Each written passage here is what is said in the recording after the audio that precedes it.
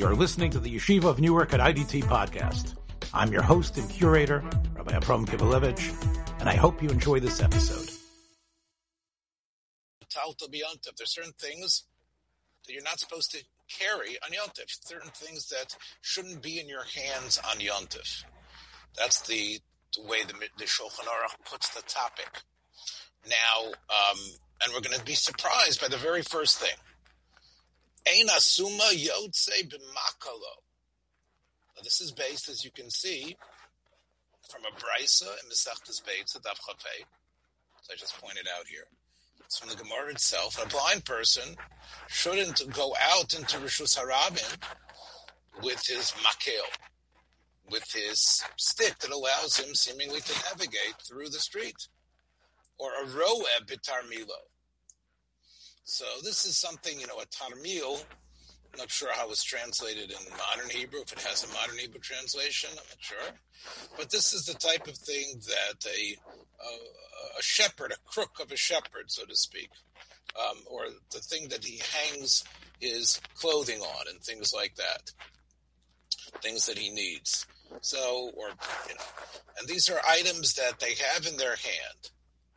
They shouldn't be carrying them on Yontif. Now, you're going to ask me, well, the blind guy, how can you stop a blind person from walking in the street on Yontif? Even Rishus Harabim. And the Mishnah Berurah makes things in a sense worse. If you take a look here, Huwa Din Zokein, an older person who also is having problems. So the Mishnah Berurah to the rescue. Let's take a look.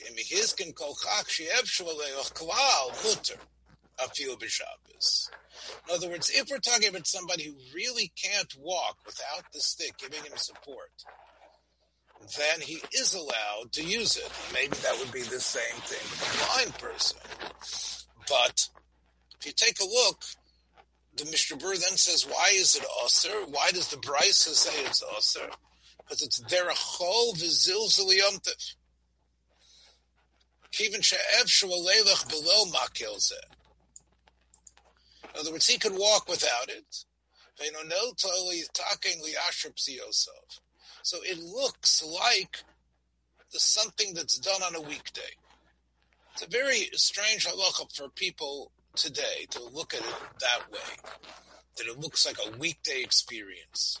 It looks like you're going for a long trip to the market. I mean, why is it looking more like a weekday than anything else? Now, we have the Mishnah Berurah who tells us that it's impossible, but I would say for a blind person, it's not that it's impossible, it's just that he's scared. He's scared to walk in the street without it. So why should the Gemara really say that it's osir, but it's osir why?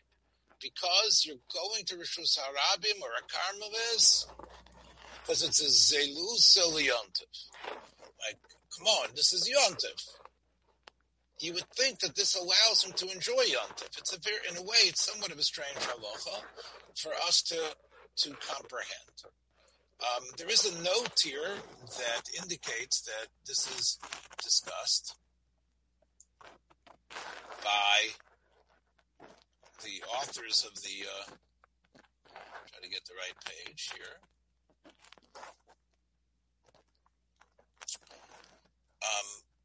And they say that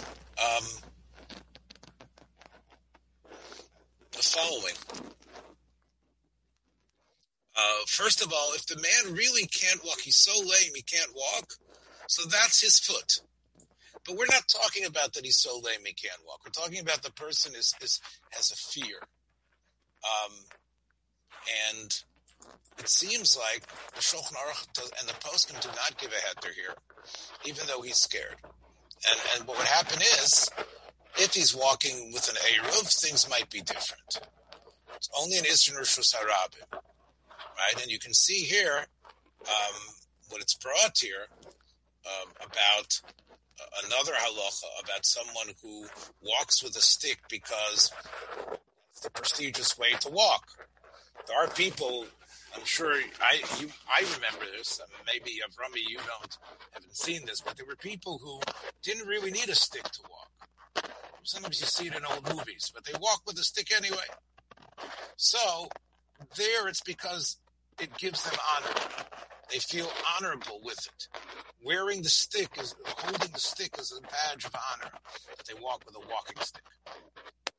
And, but again, that's only mutter b'toch ha'eruv. One of the questions that comes up is, what about going out in a wheelchair in Rosh Hashanah? So, Rav Nissen Karelitz says that he would allow it. He would allow a wheelchair, whereas he might not allow a blind person to go with a stick.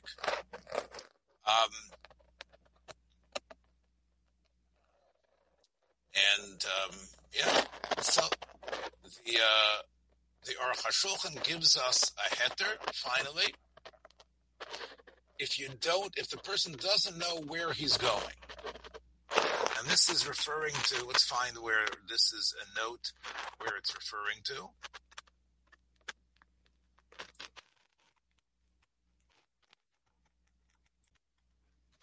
If Eino Makir, if he doesn't know where he's going at all, and he's going to fall out of fear because he's not sure where he is and he might bump into something, Aruch HaShulchan says it's allowed.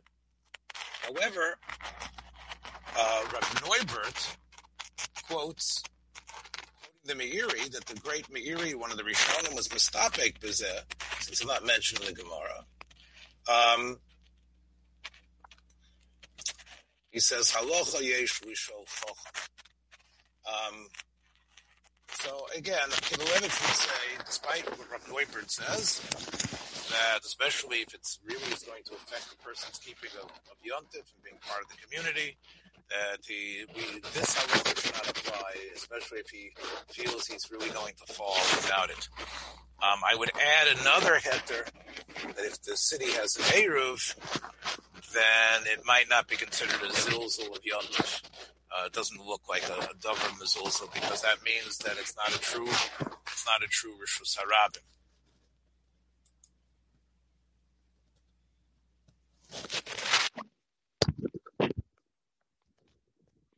We adjust the mic here. Maybe it's better. I know that we do have good connection to the router, so I'm hoping that's okay. All right, great. Okay, so that is the halacha of going out with a stick. There's another halacha that we're going to see that's very, very relevant.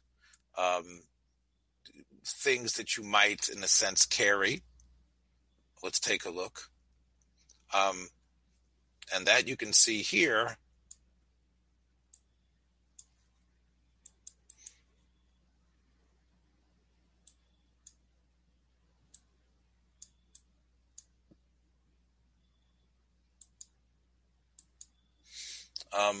Just to show you here a suffix that Rosh Shlomo Zalman had. How about if the older person, whoever it is, needs it only when he's going up a hill? But if it's flat, he doesn't need the stick.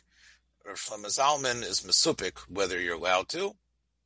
And therefore, if we're talking about in Rishus Harabim, it might be a question.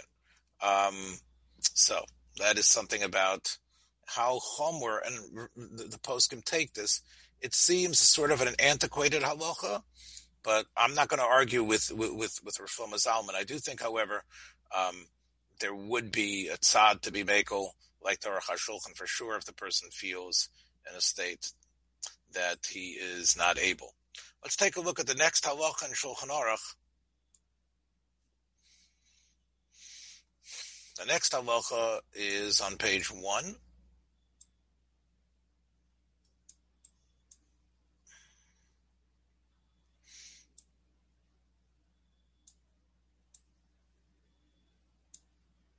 Ein yotzin b'kisei. Now, this was the custom, like you see in Oriental countries as well. You find something similar where people would, or in the Orient, where there's big crowds, and the way you carry somebody is by having a chair, and the person is on top of the chair and is being carried by either there are staves underneath the place the person is sitting, and this is the way to transport. So this is also halacha because it looks like a zilzul. This is what you do at a big political event. It's what you do at a big rally, which is something that's not done on a yontif. So you don't do that. It's too much of a trask, as we say in Yiddish. So ein yotzen b'kisei echad ha'ish ve'echad ha'isha. But Chazal gave a special heter, v'isha ha'yirabim tzrichem le'muter. This is a Rabbanon. Rabbanon gave a special heter if it's a person the Rabbim needs. Umotzinos ala kosef. And there they can take them on their shoulders, where each person sort of like stretches his hand out and holding it firm to the other guy, and maybe they walk backwards, and they create this strong misgeret that allows the person to be sitting on the chair on top of that. So then you're allowed to carry if a person is an Odom Choshev. What does that mean? A person who's an Odom Choshev. So,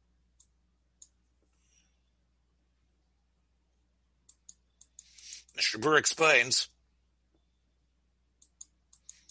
why did they put the person up on the chair? They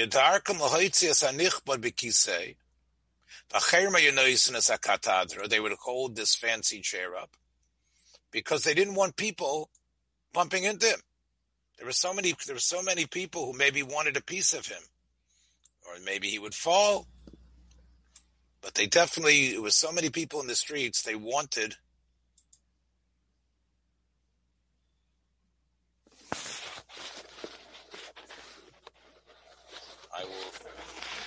Okay, thank you for telling me. I don't see myself rubbing anything. I mean, you can look at me. Got the mic here. Let me try it again.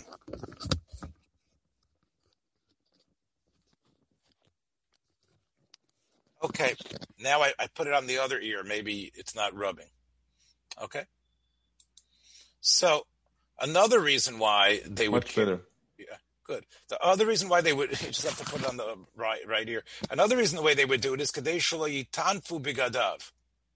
Because there's so many people in the street, there's so much dirt, keeping him above the fray is important. But Rabim Tzrichem Lo, what is that? They need him to come to the Beis HaMedrash. Why? Because he's the darshan. You need to bring him. And even though he's fine with walking, but we want to honor him. We want him to come to the shir. It's part of the Kavod HaTorah. And for sure, if he's a Talmud Chacham that isn't able to walk. So that's an example of a Rabim Tzrichem Lo. And I guess if the governor needs to come and speak to us, if there's something very important for today, then you'd also be allowed to do it, even though it might not appear as the most yontiv type of thing. But you are allowed to do that. Now, this seems to be the question of taking children out in sort of a kisei, right? They have their own little chair, and you're pushing them. And that would be the question of taking out kids in a stroller. So here we see it's got to be Rabim Tzrichem Lo. It shouldn't look like a whole type of situation. Actually, parenthetically, it could be in the week. It looks the weekday people take them in the car seats and take them in the car. It could be that's what looks like a weekday today. But the question still was brought up by the Chachmei Eretz Yisrael whether you could push kids in strollers on Yontif, based on what we're reading here. Despite the fact that, there's an Eruv, because it looks like Uvdin Nechol. So the minig is that to be Mako. Everybody does it. But why? So there was svaros that were brought to explain it. The Dayan of Manchester, the Minchas Yitzchok, who later became the head of the Bedats in Yerushalayim, Rav Yitzchak Weiss, says that people know when you're, in other words, where you see a person in this big chair, they might be walking 10 miles with him to take him, right? That's the way it was done in the Orient. But generally, when you see a child in a stroller, you're not going out for a long trip. It's a tiyul. So that's not uvdin nechol. I have to tell you, Baruch Hashem, my grandkids came to me on Yontif, and they came from what's known here as the other side of town, a good 40-minute walk. I guess I don't know if that's called a mercha gadol or not, in people's minds. Yeah, so I'm not sure if this svara is how powerful it is. The Chazon Ish, by the way, felt that the people of his household, children and nephews and grandchildren, and they did have strollers even in the time of the Chazon Ish, he felt that they should not use strollers based on this halacha. When they asked people were asking, why was the Chazon Ish so makpid? So his brother-in-law, the Stipler, and his nephew, Rav Chaim Kanievsky, says that the problem was Maris Ayin, because he was afraid, even though he could hear the svara that this is different than the din of Kisei, he still felt they shouldn't be doing it because people will see in the Karelitzes and the Kanievskys and others that are pushing strollers, people aren't going to realize Shabbos is different than Yom Tov. And therefore, people might do it on Shabbos as well. And they don't realize that hey, if you could do it on Yom Tov, we can do it on Shabbos as well. And on Shabbos, there might be a problem, especially if we're talking about a Rishus Harabim or something like that, or even if a Carmel is actually carrying the child. And so therefore, as a loy plug, that was the minhag of the Chazon Ish not to. However, his brother-in-law says that things have changed since the Chazon Ish died in 1955. Since his time, he believes that the Chazon Ish's worries, and the Stipler, of course, died in the 80s, he felt that in the 25 years afterwards, that the community had become sophisticated enough that people realize that Shabbos is different. And therefore,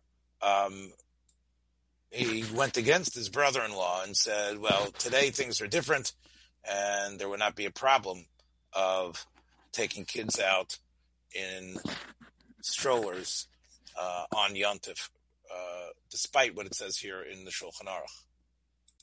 Avrami points out that he finds it strange that the Chazon Ish's chumrah might be based on his own understanding of a new type of Maris Ayin. In other words, if it's a direct extension of this halacha, maybe you could agree or disagree. But he feels that to say that the Chazon Ish, had his own chumrah based on Maris Ayin, that he feels that is strange. Again, it's hard for me to look, nobody knew the Chazon Ish better than his family. And I assume that this was something that generated a lot of discussion. Think about it. Take strollers away from kids, and you can see it's a whole different world. And here was the Chazon Ish saying, no, we're not using strollers. I assume they asked him, and this is what he said. And you're right, Avrami, it probably takes a little more work to think about the Chazon in general. What was the Chazon Ish's approach to halacha? I would say one other thing, Avrami, just before we turn it into a federal case, is that it was the people in his household that he was worried about. He didn't issue a public psak about it, as you can see. Hikbid bibeso. So, and I think that this is something which there are many gedolim who have chumras for themselves and don't necessarily say that's the way it should be for everyone. So I think that's part of the way you have to understand it. A behema tahora sheyilda. And here you have a nice picture that you can see right here. Here's a nice little calf that was just born. But now, Nebuch, something has happened. The mother does not want to nurse the baby. So, yeshnu shtei pulot shebemtzuta nitan ligrom lekarev b'chazarat avlad ulaniko. We are really worried about Tsar Balei. We're worried about the death of this animal, and halacha dictates and directs us what can be done. One of the things you can do is lahashros eshulyosa b'mayim, to find the afterbirth of the baby, and to soak it in water, and now you have water that has absorbed the smell and the aspect of the placenta, and then you pour it on the baby. And then the mother will smell the baby and start to nurse it. So you're allowed, which is probably a little bit of effort, to find the afterbirth, and you might say, oh, isn't this what you do on a weekday? No, you are allowed to do this because of Tsar Balei Chayim, and Tsar Balei Chayim is doche muktzah, and that's why if you have to take an animal to the doctor, you're allowed to pick up the animal and take it to. If the animal is bitzar, you can be matir muktzah for the sake of Tsar Balei Chayim. The other thing, by the way, you can do to help, in the Shulchan Aruch describes, is to get a whole bunch of salt, and this sounds very cruel, but you put the salt into the rechem of the cow, and when you do that, the pain that the cow feels somehow, this is what the farmers had figured out, replicates the pain of birth. And therefore, the mother remembers she had a baby. And that could be the reason. Now, these things you can do on Yom Tov, but not on Shabbos. Now, clearly, as I said, it's muktzah. Both of that water is definitely muktzah. You can't drink it, but you can move that water around to help the baby. Shulchan Aruch tells us that even though we care about horses and other non-kosher animals, it seems the farmers knew this didn't work. Kosher, a tohar animal, and again, I'm not sure if this is correct. You might have to ask Marlon Perkins or people who are experts in animals. Marlon Perkins, only person who probably understands what I'm talking about is Mr. Sutker there, because remember, he was the Mutual of Omaha guy. He knew all about animals. Anyway, the point is that there's a difference according to halacha between kosher and non-kosher animals. The kosher animals could return back. The mothers can resume the love and care for their baby, but that won't happen with the animals that aren't kosher. So I guess with pigs or camels, it doesn't occur.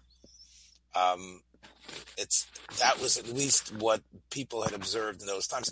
However, if that would be the case, now pigs, there's another problem of raising pigs, but there's no problem with raising camels and other animals like that, or horses. So assuming that it turns out that modern science or modern animal investigation tells us that it works, so it would seem halacha should allow these type of things in order for the bonding to occur and for the child for the baby not to die.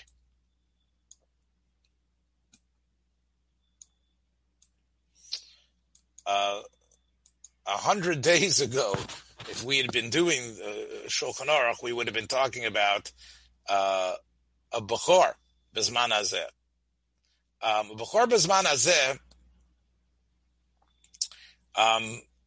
there's no Beis HaMikdash. You can't shecht a Bechor unless it has a mum. Now, let's say now the Bechor has a mum. So you need to get a mumche to be matir. Now, let's say the mumcha tells you that I can see that you guys, whoever it was, the Kohen, whoever it was that has the Bechor, has put his own fist into this animal. I can tell that this mum didn't occur on its own. So, you're not allowed, even though the mum is there, we do not allow that animal to be shechted. Let's say the guy says, I don't care, it's got a mum now, it's no longer a Kedushas Bechor, there is no Beis HaMikdash, but I'm going to go shech this Bechor. So, Chazal say, it's like treif, rabbinically, and therefore it would be usher to eat the meat of such an animal. So you have to, again, there's a lot here about following the Hadrut. Thanks for joining us for another episode from the Yeshiva of Newark at IDT Podcast. Be sure to subscribe on your favorite podcast app so you don't miss a single episode.